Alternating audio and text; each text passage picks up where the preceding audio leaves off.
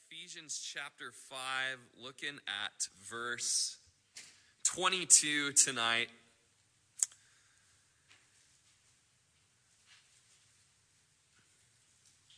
As we continue looking at the aspects of submission, tonight we're going to just key in on the dignity of submission. What brings dignity to submission within a Christian woman's life?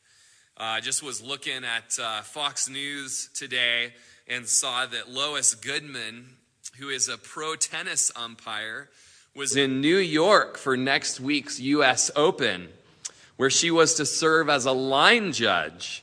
The 70-year-old Goodman was met Tuesday with a felony arrest warrant from her hometown of Los Angeles, where police and prosecutors say she beat up her 80-year-old husband, beat him to death, rather, with a coffee mug back in April. And so, sad to hear that. There's just obvious some sort of cancer within that home, a cancer of no gospel, no good news, and just tragic and sad. And, certainly pray for her and for her heart, and that the Lord would bring the good news of forgiveness to her. But just to know that, somewhere within this home, and of course, innocent until proven guilty, there's just talk of just a fragmentation within Mrs. Goodman's home. And no doubt there was a lack of selfless, sacrificial love on the husband's part, and a humble, voluntary submission on the wife's part. And we can see that so quickly in our own homes. Isn't that right? We've looked in the last 2 weeks at these different aspects of submission. We've looked at the motivation behind submission. And tonight we look at the dignity of submission. These on top of the definition of submission over these weeks, tonight, what's the dignity behind this? There's 3 general categories that describe many marriages, and I have some slides back there, if we can get them to work. Kind of the first time we've brought in PowerPoint slides into the service. But you can just take notes if they don't come up. 3 general categories that describe many marriages. First of all, there's the non-Christian category of feminism. Now, feminism would state that there's no distinction between the roles of husband and wife. They essentially live parallel lives. They're legally married, but functionally single. He has his jobs, she has her jobs. He has his interests, she has her interests. He has his friends, she has her friends. He has his bank account, credit card and finances. She has her bank account, credit card, and finances. So this can go so far to lead to separate beds within the home and separate master suites in the home. In fact, it's popular nowadays within architecture for a new home to have 2 separate master suites, one for the husband and one for the wife. And so living essentially now as roommates, glorified roommates maybe, if that, under the same roof. Oftentimes what holds this non-Christian feminism marriage together are kids, if they have any, or various interests or causes or social networks. And often is the case, these marriages are just hanging on by a thread, and when these interests dissolve for whatever reason, so does the marriage. And so the non-Christian feminism category, then we have the Christian egalitarianism category, where there's, similarly to the feminism, no distinction between the roles of the husband and the wife. They also live parallel lives. His life, his job, his finances, her life, her job, her friends, her finances. But they share in some unifying elements, such as the kids or other interests, perhaps even hobbies or church. and kind of goes against the Genesis 2 passage of God making us one flesh. Rather, there's almost more of a two-ness. And as the kids grow, so does the marriage grow apart. As the kids grow up and move out of the house, the marriage will grow apart, move distance. Men will get into their midlife crises. Women's will get into an identity search. And so often this can lead to divorce after kids graduate. And maybe some of your homes or your parents, or you can relate to this close-hand through first-hand experience. Thirdly, we have what I believe is the biblical view, the Christian view, Christian complementarianism. First time I've said that today, so didn't do my vocal warm-ups. But this is just the teaching from the Bible, from the beginning to the end, that the world is ruled over by a sovereign creator. We know him as Yahweh. We know him as God.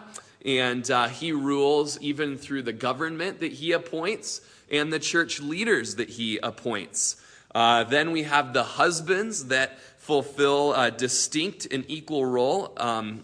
Husband and wife fulfilling distinct yet equal roles. They live together under God's authority and for a unified purpose. The husband lovingly, sacrificially leads his family. The wife respects and follows the leadership of her husband, and the children lovingly obey both their mom and their dad. And what holds them together are not the kids or the social clubs or groups that they're a part of, but rather because they're both all about worshiping God and glorifying their Creator, the Holy Spirit holds them together as they're under that unified purpose.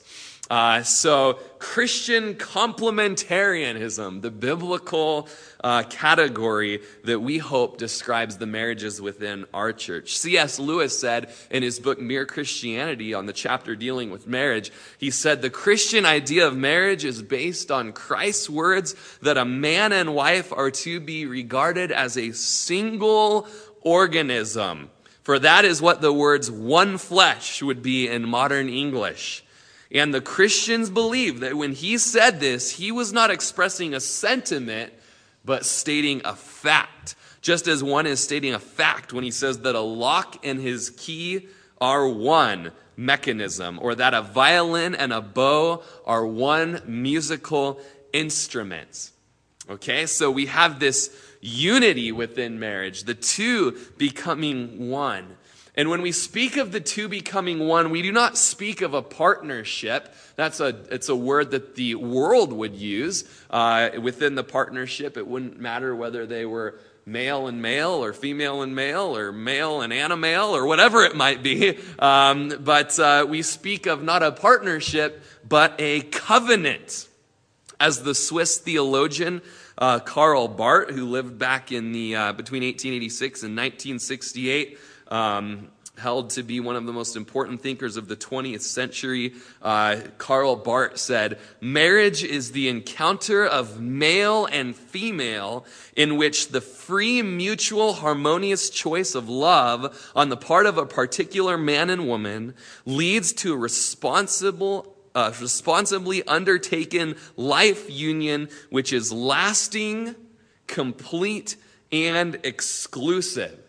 And so within Barth's definition of marriage, he captures just the essence of what, a word that's used all throughout the scripture, and that would be the word covenant. Not partnership, but covenant. The Proverbs speak of covenant. Malachi speaks of covenant. All throughout the scripture, we see the covenant that God makes with Noah, Abraham, David. Even David and Jonathan make a covenant together. There's the new covenant. There's the better covenant, the eternal covenant. Jesus says, drink this cup. It's a symbol of the new covenant in my blood. And so covenant is big. God is all about covenant. It's a word that's rich in meaning, both inside and external of the Bible. The blessings and the privileges and the rewards that Christians receive, they receive because of the covenant that was sealed in Christ's broken body and shed blood. We receive these privileges and blessings and rewards and relationship because we're within the covenant with Jesus. People outside of that covenant do not receive the same things. Covenant in reference to man and woman within marriage speaks of a pledge or an agreement or a mutual obligation and commitment. We just did a wedding on Saturday up at family camp. It was the first, and it was a lot of fun. And, Scott and Michelle got these awesome rings for each other and got a great deal on them. It was really cool how the Lord provided. But to be able to say to them, look, this symbol of the ring, it's a symbol of your guys' undying affection for each other by the power of the Spirit. But even more so, it's a symbol of Christ's undying affection for you through this covenant that he has made. Covenant is used in a way in the scripture that goes way beyond even commitment. In the Old Testament, there's this mutual, harmonious choice, to steal from Bart again, this free, mutual, harmonious choice of love on the part of God and Israel. And then in the New Testament, there's this free, harmonious choice of love on the part of Christ and the church. And so as we speak of covenant rather than partnership, we have a much more biblical, ripened, developed view of marriage than you do within some hodgepodge thrown together worldly definition. A Christian marriage will be a covenant relationship rather than a partnership. Partnership implies equality and sharing at every single level, where a covenant, a biblical covenant of marriage between the man and the wife, husband and wife, we see that man takes the initiative and he assumes the greater responsibility for maintaining the relationship, where the wife responds to that and assumes the role and the function of the helpmate that she was created to be. So there's still sharing within the covenant, but it's not on every level, even within role and function, as the feminists would lead you to believe. Now, within this scripture complementarian aspect of marriage, man is the breadwinner. He's the father of the family. He assumes responsibilities in keeping this position. As the senior partner within the marriage, he must be willing and able to sacrifice more than the wife. Did you get that, men? Sometimes we think, oh, I'm the head of the house, blah, blah, blah, blah. And it's like, hey, man, that is really big. That is a great responsibility. And you are that. You are the head, but it should actually sober you up rather than puff you up with pride. Are you able and willing to sacrifice more than your wife? We often think that as the head, that means that the wife has to sacrifice more for us. We're more valuable. We're more important. That is not the case at all, and that is what we're going to see tonight that'll bring much more dignity than we've ever known before to the role of a wife's submission. As the man is that breadwinner, father of the family, assuming the responsibilities of keeping this position, the wife is the helpmate and the potential mother. She might have an outside job, but that job will not determine the spiritual direction for the family or for the home. Within this covenant relationship, it doesn't mean that a husband and wife have to share specific interests and hobbies. What it does mean is that they share the same faith and they share the basic concerns, since all that each one of them are about is bringing glory to their Creator and living out the example set before them between Christ and the church. It doesn't mean that the husband is going to be the master in every area, but that they will be servants to one another and to God. Partnership in the feminist level speaks of husbands and wives being co-masters, but covenant speaks of both being servants, but in different ways, to Christ, who is the master in every sense of the word. Covenant is not to be confused with the patriarchal relationship that characterized most Victorian families. In that, husband was a dictator rather than a provider and a leader and a lover. In that, wife was a slave rather than a loving companion and an overseer of household affairs. And so within modernism, the modern concept would be saying that the marital relationship is based on common interests and values. Do we both snowboard? Are we both into, fishing? Do we like camping? Are we both musicians or artists? That's what's holding our family together. But a biblical concept through covenant shows that the marriage relationship is based on common faith, mutual respect, and self-giving love. Is that what your marriage is based on? It's okay to be honest. No, we're based on that we're both bird watchers. It's like, well, bird watching is fun, but that will not hold your marriage together. One day, one of you will go blind. And then when that falls apart, what will hold your marriage together? Again, to quote Bart one more time, marriage is the encounter of male and female in which free, mutual, harmonious choices of love lead to a life union which is lasting, complete, and exclusive. As Art Azurdia said, it's a covenant relationship in which both partners, under the lordship of Jesus, are mutually devoted to serving each other, yet clearly have their own distinct responsibilities.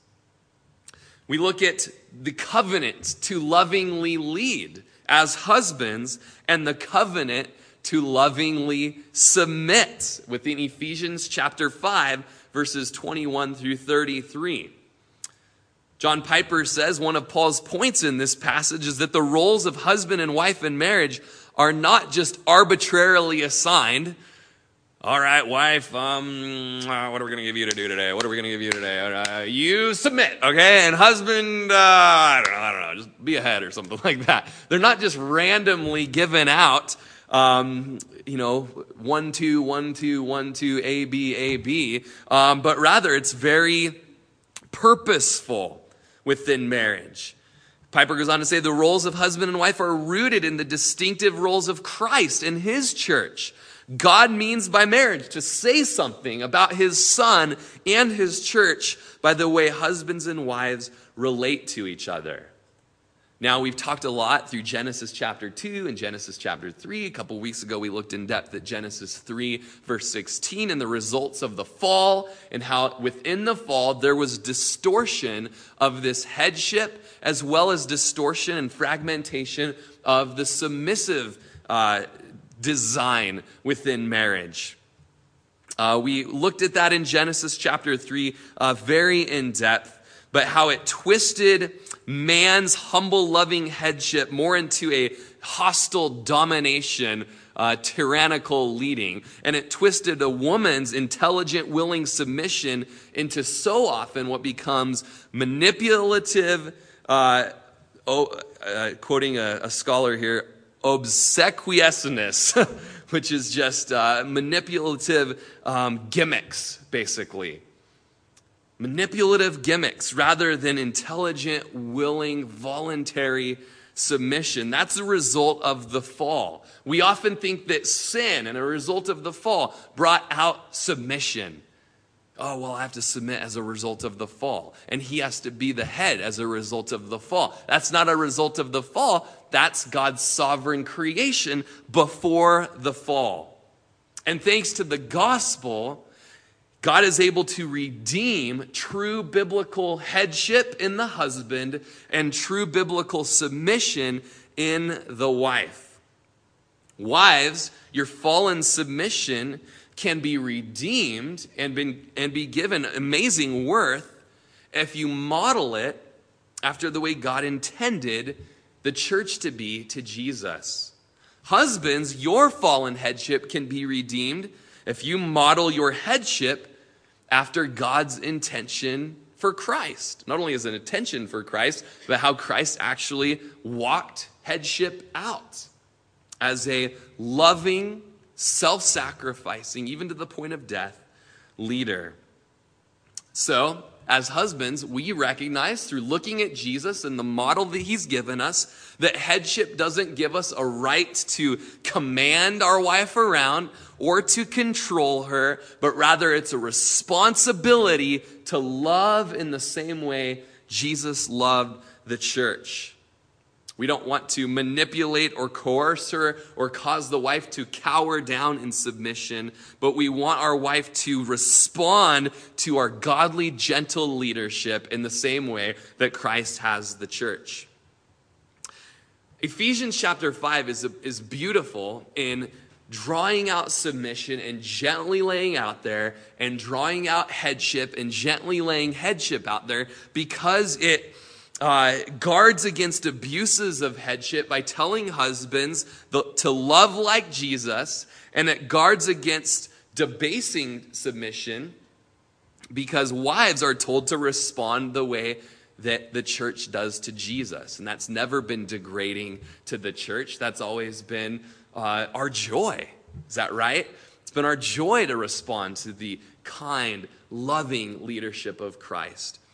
And so the way Ephesians lays it out is really beautiful and really shouldn't be as controversial as we make it.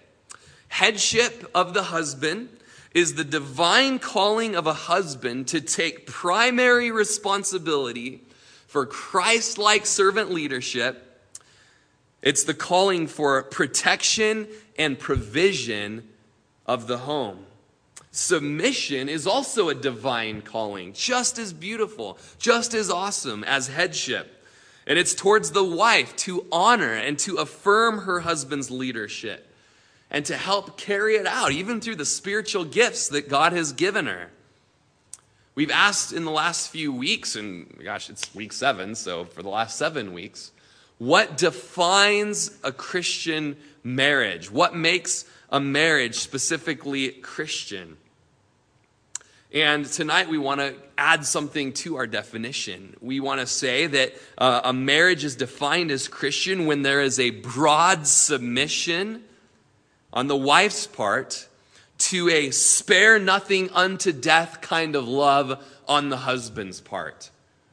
Guys, this brings so much dignity to submission that the feminist movement could never attempt to bring on their best day. And let me say it again. A Christian marriage on the wife's part has a broad submission to what's on the husband's part, a spare nothing unto death kind of love. Wives, do you not want that kind of love? I mean, that is easy to voluntarily submit to. And lately, gals, we've been seeing, haven't we, what this means to Christian wives. How does a Christian wife respond to the romance of her husband? We'll be getting into that more as the weeks go on. How does the husband romance? And what is headship? And we'll get into that a lot more as we kind of crest after next week into getting more to the 115 words given to husband. Lately, we've been on the 40 words given to the wives. So the husband section might be a little bit longer in the weeks to come. So this submission, we defined it 2 weeks ago as her voluntary yielding to the love of her husband. Okay, that's what submission is. The voluntary yielding to the love of her husbands. As Ephesians 5:22 says, wives, submit to your own husbands as to the Lord. We were giving a right definition to submission about 3 weeks ago. And the first thing we did is we looked at verse 22, and the first word in the sentence is wives. And it shows us that this is addressed to wives. It is not a verse given to men as a weapon against their wives. And it doesn't give the men the prerogative or the right to speak it out over their wives, commanding her to submit to him. But it's a charge to her to fully and freely and voluntarily, as a responsible being, submit and surrender to the love of her husband. The metaphor back in the 60s and 70s that I'm sure many of you remember more than I do is that a woman who would get away from this would be somewhat of a bra burner, right? That was a revolutionary concept. Burn the bras and be more like men. But what Paul's saying here is much more revolutionary, much more astounding than bra burner, as he says, hey, how about a voluntary? Not because your husband's your master or ruler over you with a rod of iron and you're his slave, but a voluntary yielding and submitting to this love, which when you look at the love, it is a self-sacrificing, all-consuming, unconditional, to the point of death type of love. It's way more astounding. Last week, we looked at the unique motivation behind Ephesians 5:22. That the gospel provides the information regarding the need to submit, but it also provides the power and the propulsion behind submitting. As we looked at all the statements after the commands, that it would be as to the Lord, because of Jesus Christ and who he is in your life. This voluntary yielding will display the woman's voluntary yielding to the Lord Jesus Christ. A voluntary submission on the part of the wife to her husband will show that she's also and equally voluntarily submitting to Jesus Christ as her Lord and Savior. Wherever there's a lack of submission to your husband, even when he doesn't deserve it, it shows that there's a lack of submission to your Lord and Savior in some level, and perhaps in an equally proportionate level to Jesus. That's important. I mean, that's something to write in the margin of your Bible. That's something to put, on your mirror, gals, next to your vanity, because it's so true. The depth of intimacy and relationship that we have with the Lord Jesus is going to be equal to the depth of submission that we have to our husbands, that you have to your. I don't have a husband that I'm submitting to, except for Jesus. He's my husband. And so the point of all of this is to get away from the idea that the woman should just try really hard to be experienced and to master the art of being a wife, as if that was the issue at hand, that if she could just master these certain domestic techniques and become a really good baker and wear an apron and keep the house clean, and put little notes in her husband's lunch as she sends him off to work, and, make sure the kids are washed and fed and properly clothed and that their attitude is good when the husband comes home. It goes way, way, way beyond that, and yet it's so simple at the heart. What Paul is not saying here is that the mom needs to do what my mom did, go to OSU and graduate summa cum laude with a degree in home ec communications. That's my mom. And then what did she do after graduating OSU? She went and got on a horse and chased cows around and drove a feed truck. That's not what Paul is telling the wives to do. Just become home economics majors. But rather, he's saying, gals, press into godliness, press into devotion, press into a fear of God, and let the expression of your Christianity come out by the fruit of the Spirit in submission to your husband. Christian books have reduced all of this to schemes and thingamajigs and gadgets and manipulative tactics. And they make wife being some sort of a craft that needs to be mastered. You go buy the DVDs and you'll see it. You go buy the Christian books and you'll see it that have that verse slapped on there on the cover. But it misses, as we studied last week, the whole scheme of Genesis to Revelation. That it's not by might, and it's not by power, and it's not by becoming more domestic, says the Lord. But it's what? It's by my Spirit. It's by my Spirit. This song that Rich wrote recently, it's Lord, more of you, More of you is just that chorus that, he wrote it so that you could fill in. More of you in Rory's preaching. More of you in Tammy's worship leading. More of you in Kevin's, men's group. More of you in Gina's marriage. More of you and more, Jesus. We need more of you. As we have more of Jesus, he'll be just working out naturally.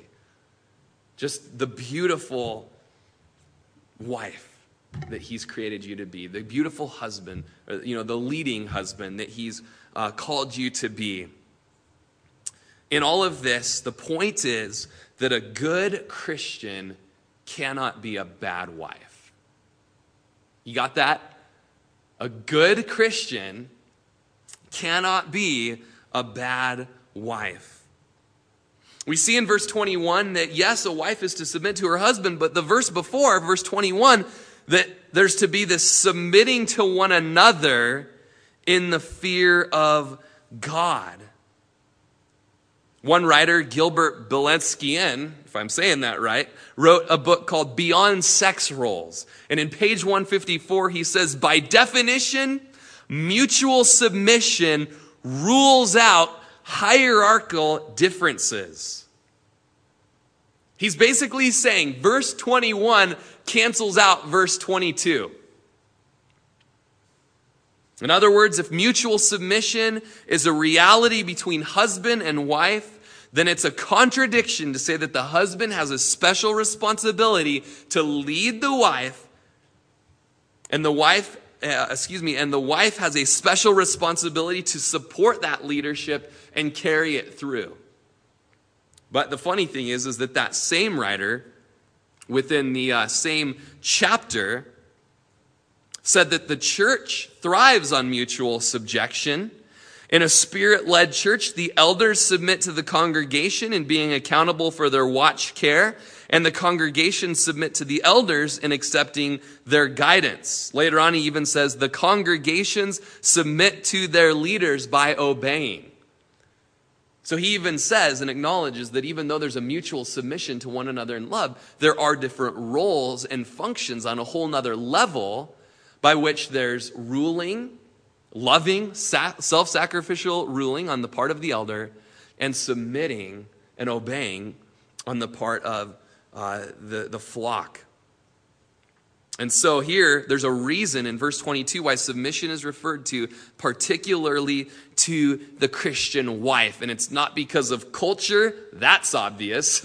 And it's not because of the societal norms, that's obvious. I mean, Paul didn't live in that type of a culture or society, and neither do we. There's not this contradiction between mutual submission and relationship of leadership. Christ submitted himself to the church in a way of servant leadership that cost him his life. He submitted to the needs of the church.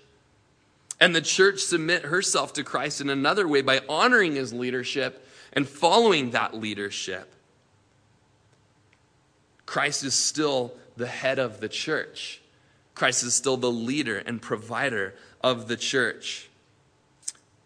Paul addresses the wife directly and calls the wife to submit voluntarily, and that just bucks the cultural norm. Look back at Ephesians 5:22. Wives, submit to your husbands as to the Lord, for the husband is the head of the wife, as also Christ is the head of the church, and he is the Savior of the body.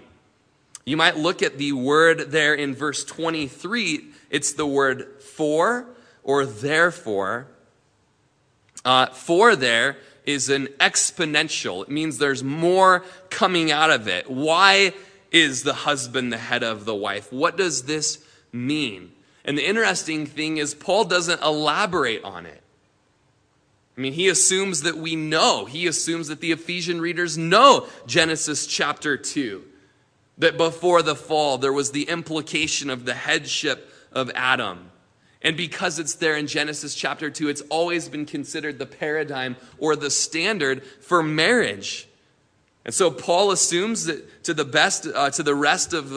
the readers, to the best of his knowledge, they've read the rest of the scripture. They know Genesis 2. He does it again in 1 Corinthians 11 and in 1 Timothy 2, referencing even in 1 Timothy 2 back to that Adam and Eve role and how Eve stepped out of that role. Submit to your husbands as to the Lord, for the husband is the head of the wife. As Christ is the head of the church, he is the Savior of the body.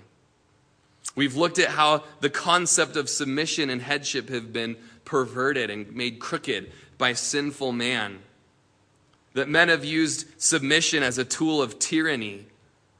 Probably some of you, some of your parents, some of your dads have used the word submit as just as a concept to abuse and enslave and dominate their wives. And we know that this doesn't devalue or diminish women.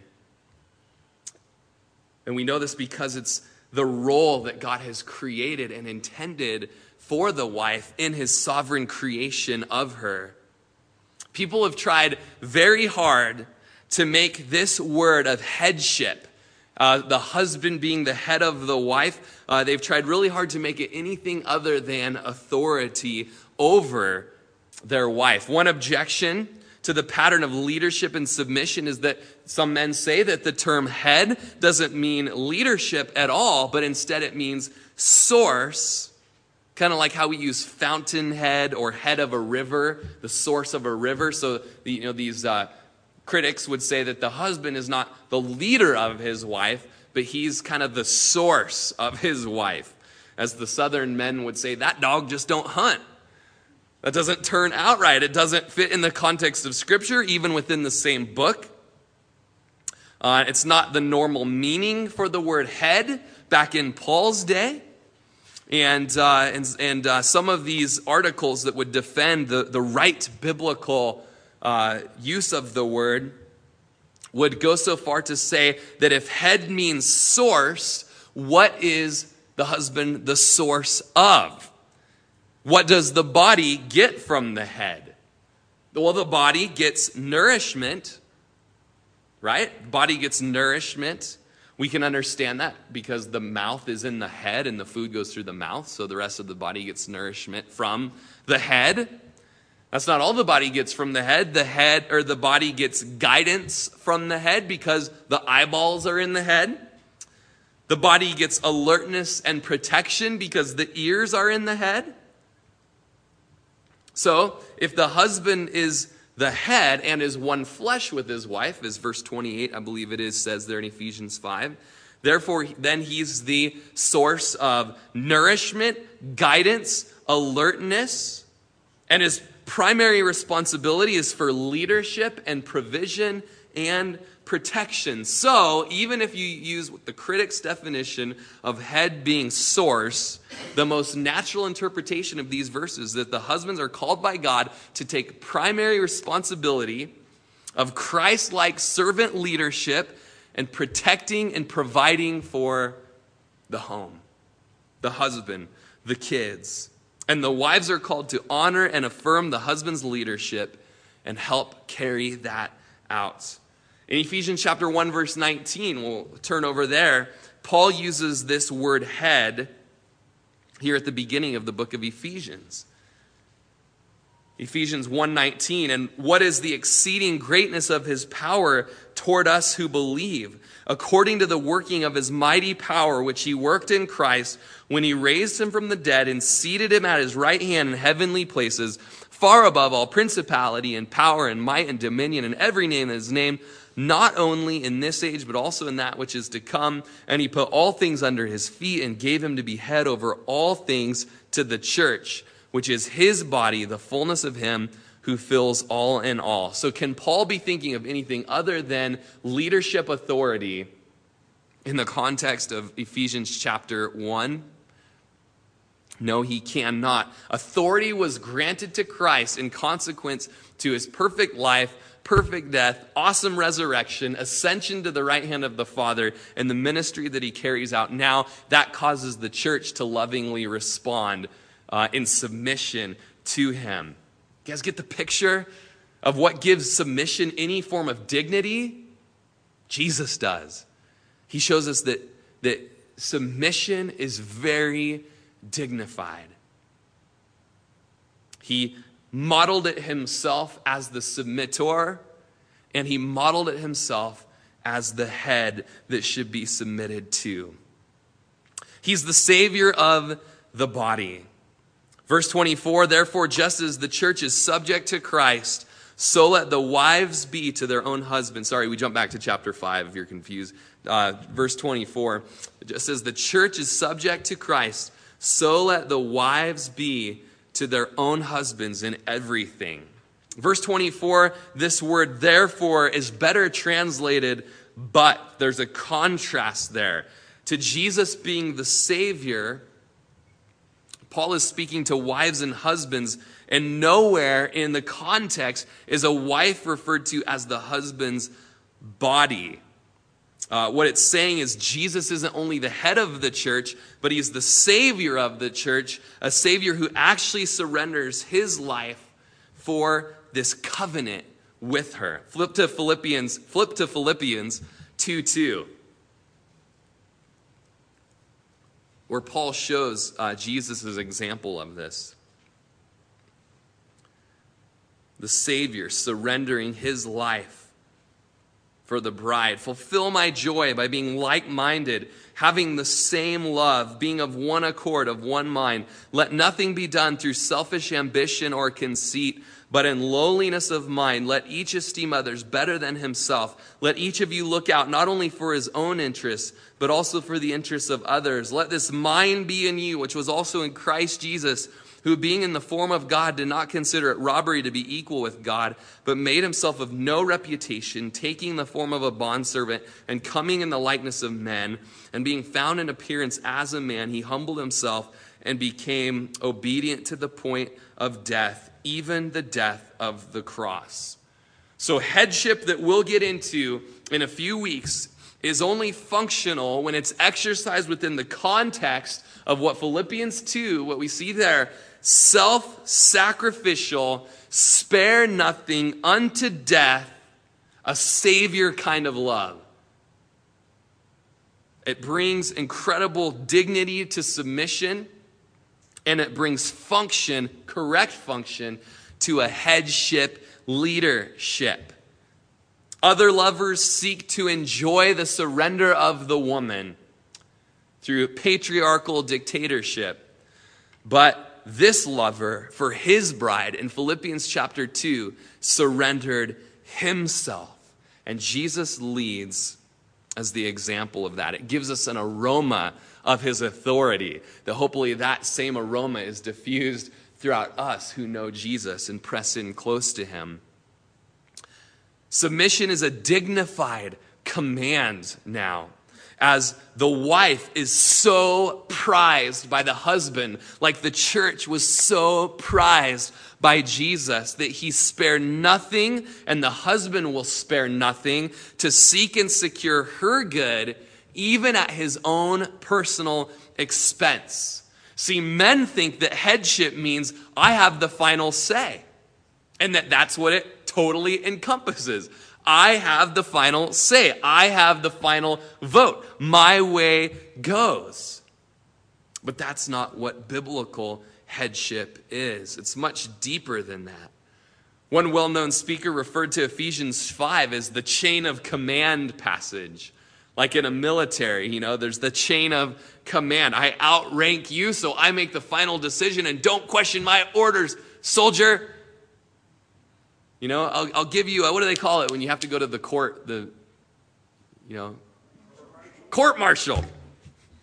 What's the court, where you're marshaled in and you got the kind of a court martial thing going on?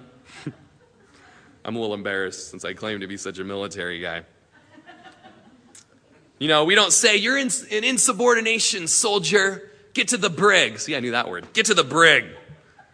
But rather, what headship means is that I love you so much, and I have a responsibility to make the best decision for your benefit.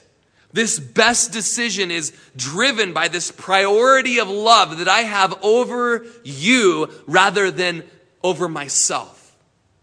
I have a priority to love you I don't get my way. Whatever I choose is driven with your best interests at hand. Now, we need to define best interests. The wife's best interests. We're not talking about what's just going to make her happy, per se, because that can all be very sinful, very idolatrous, very counter-gospel. But what is her best interest? Well, on one level, I want to look out for your physical well-being, your safety, your provision, your health. I want to guide you. I want to teach you. But more importantly, I want to seek for you to have a spiritual maturity, and I want your life to be directed towards worshiping and glorifying your Creator and knowing Him on a deep level. That's really what's at her best interest. Everything else is secondary. And so, there in Ephesians, the husbands aren't told to be the head, but rather the husbands are told, you are the head. Don't be the head, you are the head. And so, we function as the head, as husbands, and we're kind of cresting over slowly we'll start cresting over into more of the husband's function. We function as the head in the same way that Jesus was head over the church, loving the bride with a self-sacrificial love. Who gets to make the final call? Well, if you're asking that, you're getting away from Ephesians chapter 5. That wasn't the point of it, to just have some sort of a pompous, arrogant, get to make the final decision type of an attitude. But rather, as we look at the gospel, as we look at Jesus' model for us as the head, we don't say, I get to make the final call. We get to say, I am in every way so absorbed for what is best for you that every decision I make is to be serving you. I want to serve you. And I want to point you to Jesus in this decision making. Within the covenant of marriage, the head belongs to the husband. The headship conveys authority. He leads. He supplies the direction, the nourishment, the guiding, the protection, and the weight of family responsibility and family direction is unique to him. He bears a responsibility that demands this deeper sacrifice. And one problem that we have within the home, without getting too focusing on husbands, is this sinful passiveness within the home. You go out to work, husbands, you make a check, you bring it home, you hand it to the wife, and then you sit down on the couch and you veg out until you get back to work again. There's absolutely no heart in you to play with the kids, to pray with the kids, to teach the kids, to serve within the home, to help relieve pressure, to bring relaxation to your wife, to act as a priest over your home and over your children, pointing them towards Jesus. There's no caring for your wife or making opportunities for her to rest and to be refreshed. But you're very passive. And you even let your wife lead. You sit by like Adam and you watch your wife lead the home. Women will often say, I want to follow, but I've got nothing to follow. I've got a slug on the couch who doesn't do anything. I wish he'd pray for me. I wish he'd read to me, but he doesn't. So the wife starts to lead. The wife starts to pray for the home. The wife starts to read over the home. The wife begins to be the one that goes to church. Guilt and condemnation come upon both parties until finally the husband lets pressure build and build and build until finally he throws out Ephesians 5:22 that she just needs to submit, and she doesn't take it with an ounce of joy like he thought she would. That was only wives laughing, actually. There's failure in not leading on the parts of the heads of the home. Now, it'd be one totally different thing if there was failure in leading. Lord bless him, he tries to lead. Doesn't do a great job, but he tries. That's not often the problem within the Christian home. The failure is failure to lead, to care at all. Guys, don't fall into that trap of being passive, but model, or rather, follow after the model of Jesus. And we'll look at that more in the weeks to come. He was an initiator. Dietrich Bonhoeffer wrote from his prison cell. Remember, Dietrich was a Christian German who was thrown in prison by the Nazis and was later murdered by the Nazis. But he wrote a wedding sermon from a prison cell back in 1945. And he said, "Now when the husband is called the head of the wife," and it goes on to say, "as Christ is the head of the church, something of the divine splendor is reflected in our earthly relationships. And this reflection we should recognize and honor. The dignity that is here ascribed to the man lies not in any capacities or qualities of his own, but in the office conferred on him by his marriage. The wife should see her husband clothed in this dignity, but for him it's a supreme responsibility. As the head, it is he who is responsible for his wife, for their marriage, and for their home. On him falls the care and protection of the family. He represents it to the outside world. He is its mainstay and comfort. He is the master of the house who exhorts, punishes, helps, and comforts, and stands for it as their priest before God." In the design itself, in the very fact that a sovereign creator created marriage the way that it is, there's incredible value and worth in a wife submitting to her husband and to a husband being head over the home. The Christian husband is given the responsibility of leading and directing his home. He is the head of his wife, not the savior of his wife. There's a whole big study in there on not mixing words there. And I'm the savior of the wife too. No, Jesus is the savior. He's the Lord. He's the Christ of the body. The husband's not that savior, but he's to imitate everything about the Savior's headship. He's to take on the style of the Savior's leading. We're to be imitators of God, imitators of Christ as dear children. And everything about our leadership needs to show that we would die and live and die violently if necessary for our wives' best interests, bound up in her, not in ourself. Whenever leadership and control and position are fought over, we can go back to Jesus. When Mark 10:45, he says, "For even the Son of Man did not come to be served, but to serve and to give his life as a ransom for many." This comes up so often. In fact, it's come up in the last 2 elders meetings where we're talking about men being raised up into leadership in this church. And be encouraged, there are awesome men that are being raised up into leadership in various capacities in this church. But we say we are not interested at all in just appointing somebody because they've got qualifications, because they've got a diploma on their wall. But we want to look at men who are serving the church, serving the people, and women who are serving the church, loving the people. They love God, they love people, and they're, without any office or title given to them, laying their life down for God's bride. And we say that guy, though he doesn't have an office attached to his name, he's an elder because he's elding. He's a deacon or she's a deacon because they're ministering. And so it's only natural to give them that leadership position because they're already doing it. They're already doing what Jesus did by laying their life down for the flock. And that's what a husband leader is to be. A guy that says, I'm here for everybody else. Back in the 1930s, it's been kind of cool to get to know Robert Marshall a little bit. He was the chaplain to the Supreme Court, to the United States Senate. And back before he was the chaplain, he was a Scottish preacher going around and just preaching, on the flatbeds of trucks, And he became very well known.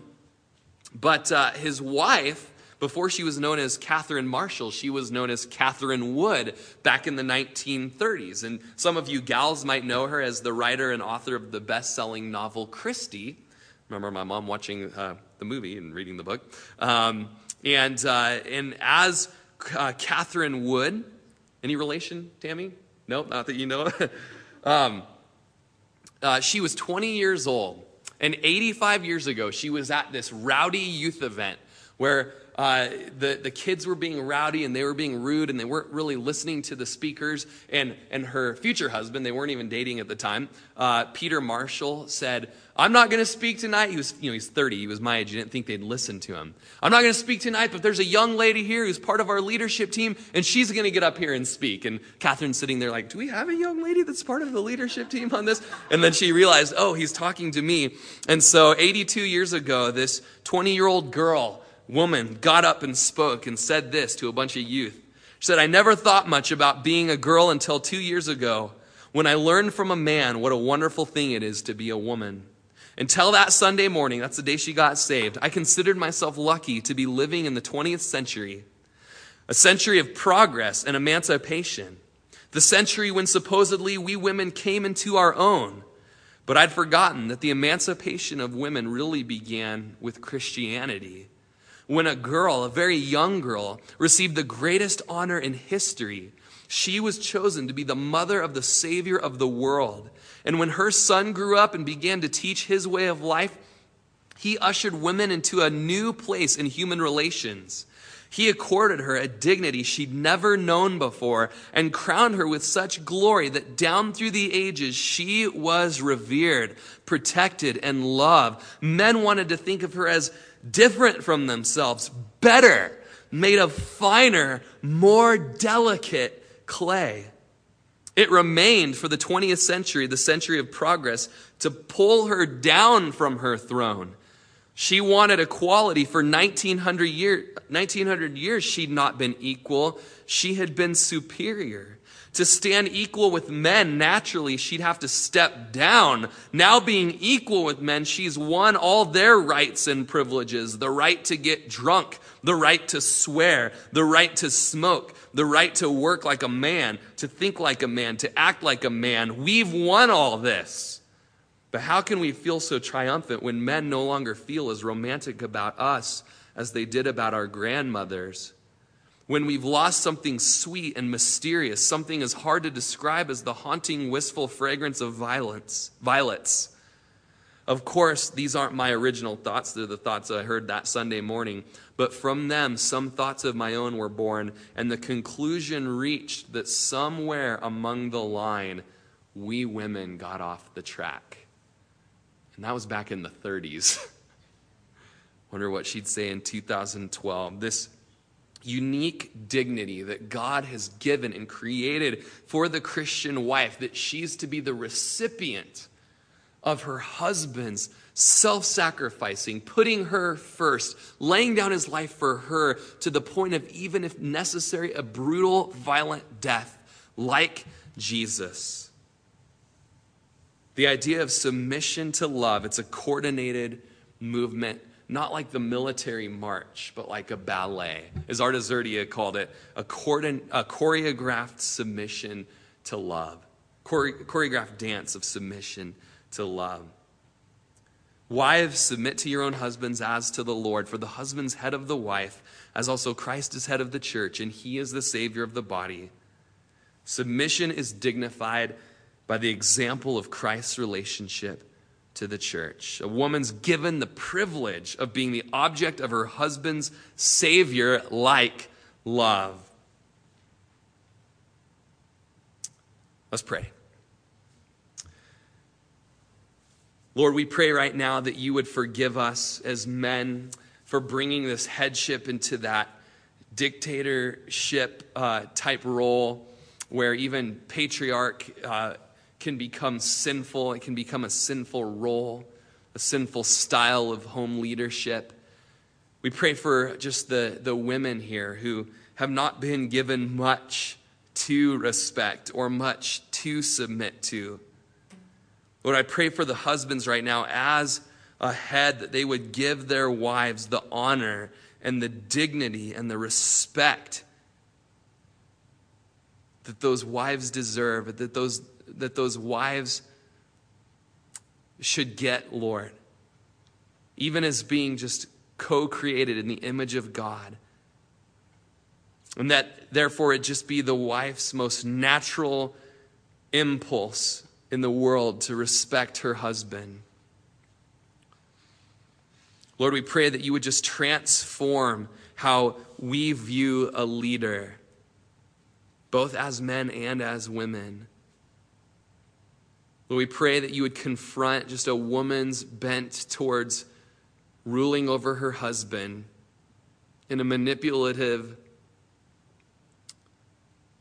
demeaning fashion, and Lord, that you would subvert a man's